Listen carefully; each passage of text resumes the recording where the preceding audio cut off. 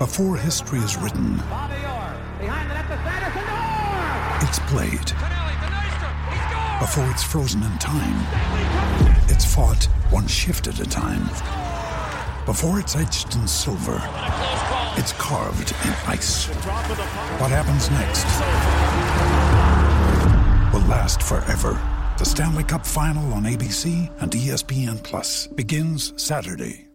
You're listening to Pit Pass F1. My name's Michael Laminato, and this is race day at the 2024 Bahrain Grand Prix.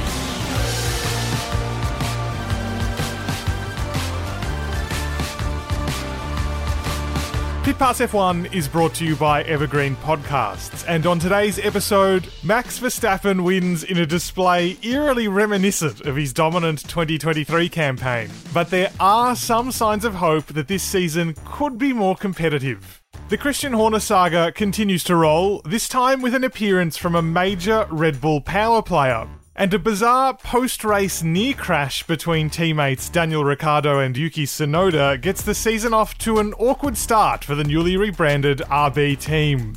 To wrap up the final day of the season-opening Bahrain Grand Prix, it's over to Chris Medland in the paddock.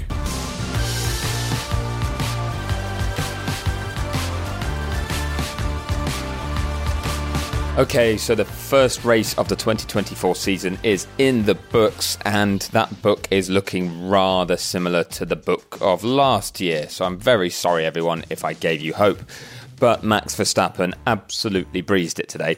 It was one of those races where you thought there was a little bit of hope going into it. I think we'd seen, obviously, signs at testing that said Red Bull were going to be a long way clear, but the other signs we got from practice and qualifying and just the way the weekend had panned out said, yes, Red Bull have an advantage, but maybe the gap's a bit smaller, and if someone can get into the lead at turn one, we could have a race on our hands. Well, Charles Leclerc had half a go at that. He tried running outside of Verstappen at turn one, and I think we've all seen that story a number of times. Verstappen was never going to let him get round the outside and had positioned his car well. He was still comfortably ahead, so Leclerc had to back out, and as soon as he had to do that, that genuinely was it for Verstappen. Off he went into the distance, seemed to control his pace. He had a comfortable lead within a couple of laps and never looked in danger. Behind him, Sergio Perez came through to get second place, and that was pretty strong work too. But that then meant that, having seen a 1-2 from Red Bull, everyone's panicking that we're going to have a repeat of last season. And yes, the signs are similar, but there's subtle differences and actually quite major differences that give us some hope for 2024. And that's what I'm going to focus on in tonight's podcast. So if you look behind Red Bull, last year it was Fernando Alonso on the podium as well, alongside Verstappen and Perez, another 1-2. But at that point, Aston Martin wasn't much closer than it was this weekend in Bahrain. And this time round, it was 9th and 10th for the Aston Martins. So what's changed is Mercedes, Ferrari and McLaren have got their acts together over the last 12 months. And they're starting this season from much stronger positions than they started last season. Now, it might look very similar to how we ended 2023, but you've got to look at it against the prism of how it started 12 months ago. And Mercedes were really struggling. The team was very downbeat, talking about how difficult the car was to drive, how it got the concept wrong, how it needed to change everything, and Toto Wolff was apologising to his drivers, saying he was going to do better. Now, Ferrari also had seen some real issues with degradation and thought they were going to be in a lot of trouble as well. And while Charles Leclerc probably should have been on the podium 12 months ago, this time around it was actually Carlos Sainz who got third place, and there were no such issues with degradation. The actual only problem that Ferrari have got to dig into now is a brake issue that Leclerc suffered during the race that took him out of the running really for the podium, but he still recovered to fourth once he kind of found a way round that brake issue. I'm not too sure, actually, speaking to the team, if it resolved itself, if it was that he actually just wasn't comfortable in certain periods of the race, or if there was an inherent problem. But still, good points for Ferrari, third and fourth. And that was a continuation of the form we saw at the end of last season. Now, there were plenty of times Ferrari were on pole in the second half of last year. Other times that they put pressure on Red Bull and Max Verstappen. I think as a starting point, as much as Red Bull will be pushing harder with the development of this car, I think we've got other teams that are in a better position to take the fight to them. So realistically, coming out of this race, as much as it seems all doom and gloom, it certainly wasn't a classic. Let's not, try and kid anyone. It was not going to be one that people watch the highlights of for years to come. But it was a race where what we saw in testing played out, and the realistic expectations that we had that hopefully teams would close the gap to Red Bull. Might not be the case based on the end of last year, but is the case based on the start of last year. So hopefully from this point, it means it gets closer as the season goes on. That's the little bit of hope I'm going to hand out. Now, I promise you this is not a showbiz podcast, but it's impossible to ignore the whole situation that's been going on around Red Bull over the last few weeks, and actually the context of what happened during the race day. Now, Christian Horner has been the subject of the independent investigation that was launched by Red Bull GmbH, and as part of that, he was eventually cleared. The grievance was dismissed, and he held on to his role as team principal and CEO. But it became very, very clear during this past week that somebody still wants him to lose his job or trying to undermine his position, whatever it may be, and that certainly Horner is facing an internal battle. Now, part of that has revolved around his marriage and his personal relationships, but his wife, Jerry Horner, was present in Bahrain today, and there was a very notable moment where Jerry arrived at the circuit hand in hand with Christian, walked in together, photographers were lining up to get the shot of the two of them, and it was a real sign of unity in their current situation with their relationship and their marriage. It was a clear statement of intent. Then, when it came to pre-race on the grid, Christian Horner wasn't shying away from anything. He was on the grid as usual at the front by his car, and I was actually interviewing him at the time for American radio to talk about how difficult the last few weeks and months have been, and how distracting it may have been, and the challenges of that. And he gave his stock answers that he's not really going to comment too much on the processes and what's gone on, and certain items that he says he can't comment on, but that he was very relieved that racing was starting again, and that could now become the focus for the team at least.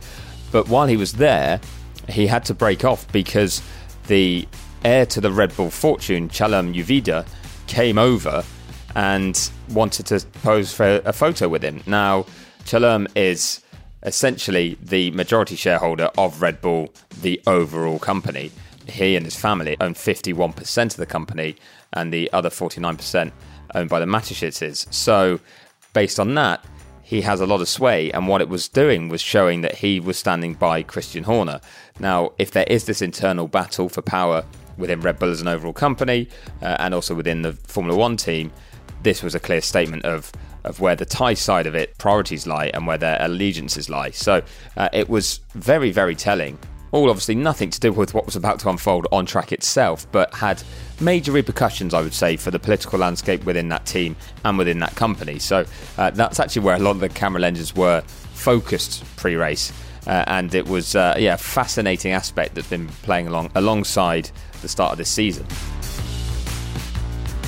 Now, I warned you it wasn't a classic, this race, and if you've watched the race or seen the highlights, I'm sure you're going to agree with me, but there was one aspect that provided some controversy for us, and it actually came after the checkered flag. So, to give you a bit of context, the two Visa Cash App RB V-Carb cars were finding themselves together at the end of the race, and it was Daniel Ricciardo closing in on Yuki Tsunoda for what was 13th place, with Tsunoda close behind Kevin Magnussen for 12th. Now, Tsunoda was on hard tyres, Ricciardo was on softs, and there's a performance advantage for those soft tyres.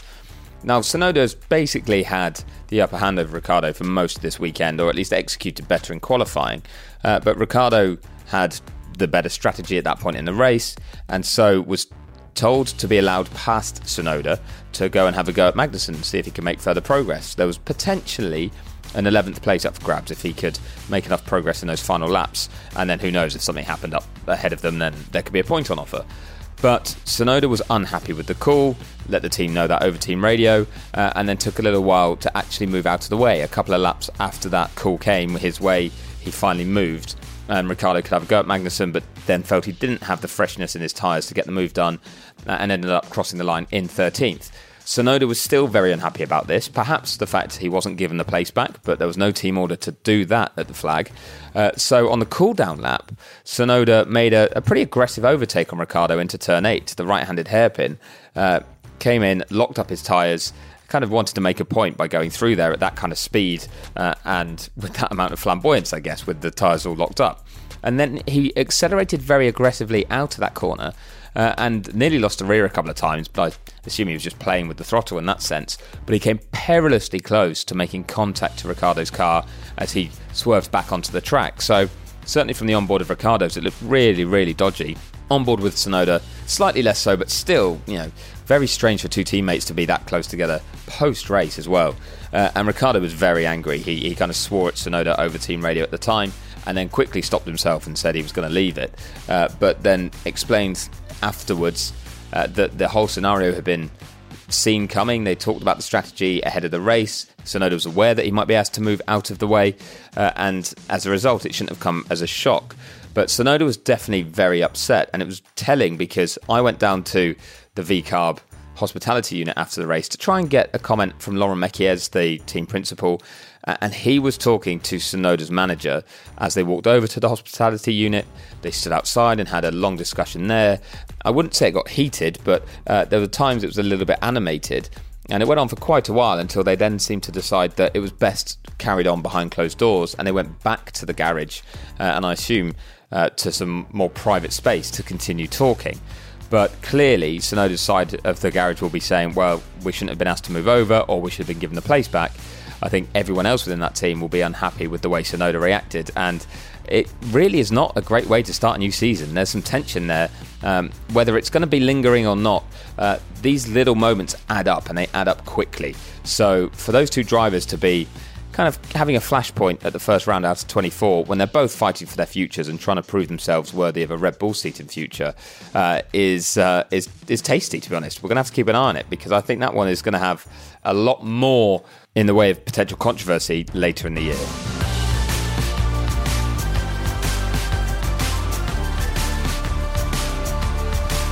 That was Chris Medland, who was in the F1 paddock all this weekend, bringing us the latest from the Bahrain Grand Prix. You can find more from Chris on social media. Just check the links in the show description.